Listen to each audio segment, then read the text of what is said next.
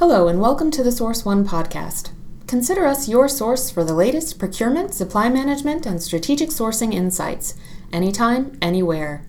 If a tree falls in a forest and no one's around to hear it, does it make a sound?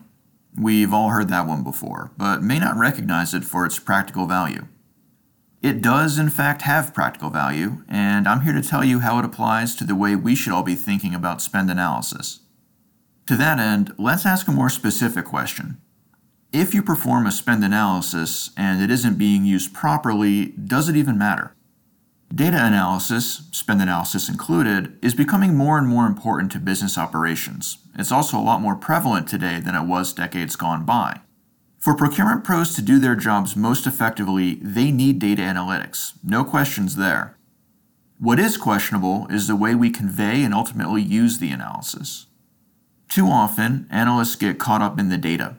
We spend our time collecting it, cleansing it, centralizing it, but then what? This data obsession is a mistake.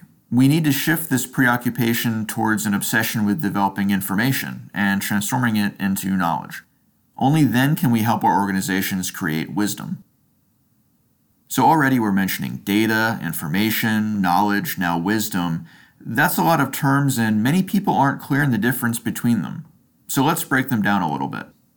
First, data is raw fact. Clean, simple, single-minded fact. By itself, a data point is useless. Information is the organization of data points into a collective whole. Information can be useful in terms of understanding the bigger picture. Knowledge is the application of our subject matter expertise to information. Knowledge takes our information and applies it to our organization specifically. Wisdom is applying our knowledge to real-world problems to generate action. Wisdom allows us to improve upon our process and practice. These concepts may sound familiar to you. They're really just a general summarization of the DIKW pyramid. So let's review in terms of spend analysis and sourcing in general. I don't want to leave things at a conceptual level though, so let's run through a specific example. An invoice lands on our desk. It's this month's office supplies purchases. I don't know why I like picking on office supplies purchases in these discussions, but I do. So this month's purchase has line items for pens. What do we see? Well, it has a SKU number related to a specific box of pens. We see a count of 60 pens per box, and we see we bought 10 boxes, $5.99 each. All the things we just reviewed are data points, plain and simple. So far, so good. As the months go by, we see several types of pens have been purchased, all at different price points from a handful of different suppliers. We can observe that finance has a thing for black ballpoints, but HR seems to favor blue felt tips.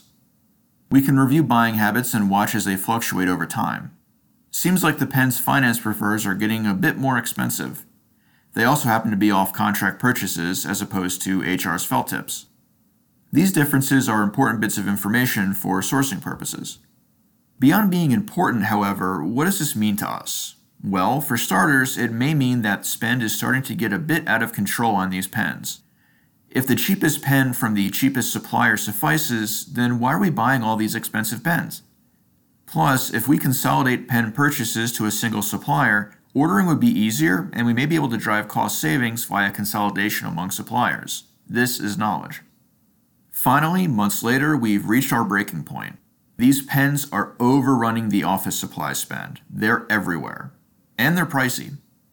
Based on the number of suppliers and the SKUs in play, we need to go to the market to find the best price on the best product and work harder to enforce on-contract office supply purchases.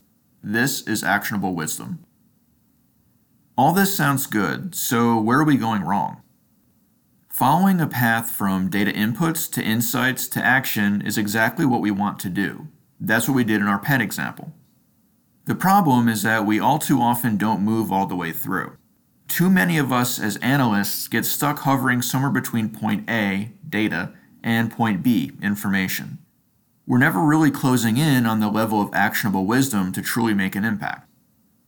You can have the best spend analysis in the world, but it won't matter one bit if management comes to you for proactive wisdom, and all you can do is hand them a stack of facts and figures, with a few pie charts thrown in for good measure. So where do we go from here?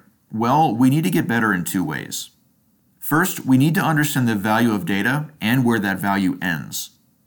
Data will always be the crucial foundation of our analysis. However, the only time raw data needs to be presented should be as an addendum to an analysis, to be viewed only if our audience wants to look under the hood.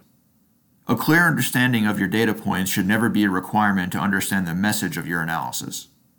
Then we need to move beyond providing a story and start providing action.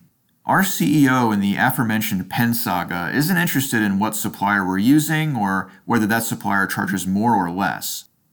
That CEO wants to know what we're doing to cut costs and maximize value. Our analysis needs to end with a call to action and a specific strategy for success. Once we learn to do these things, we're going to truly be able to make an impact using our analysis. You've been listening to the Source One podcast.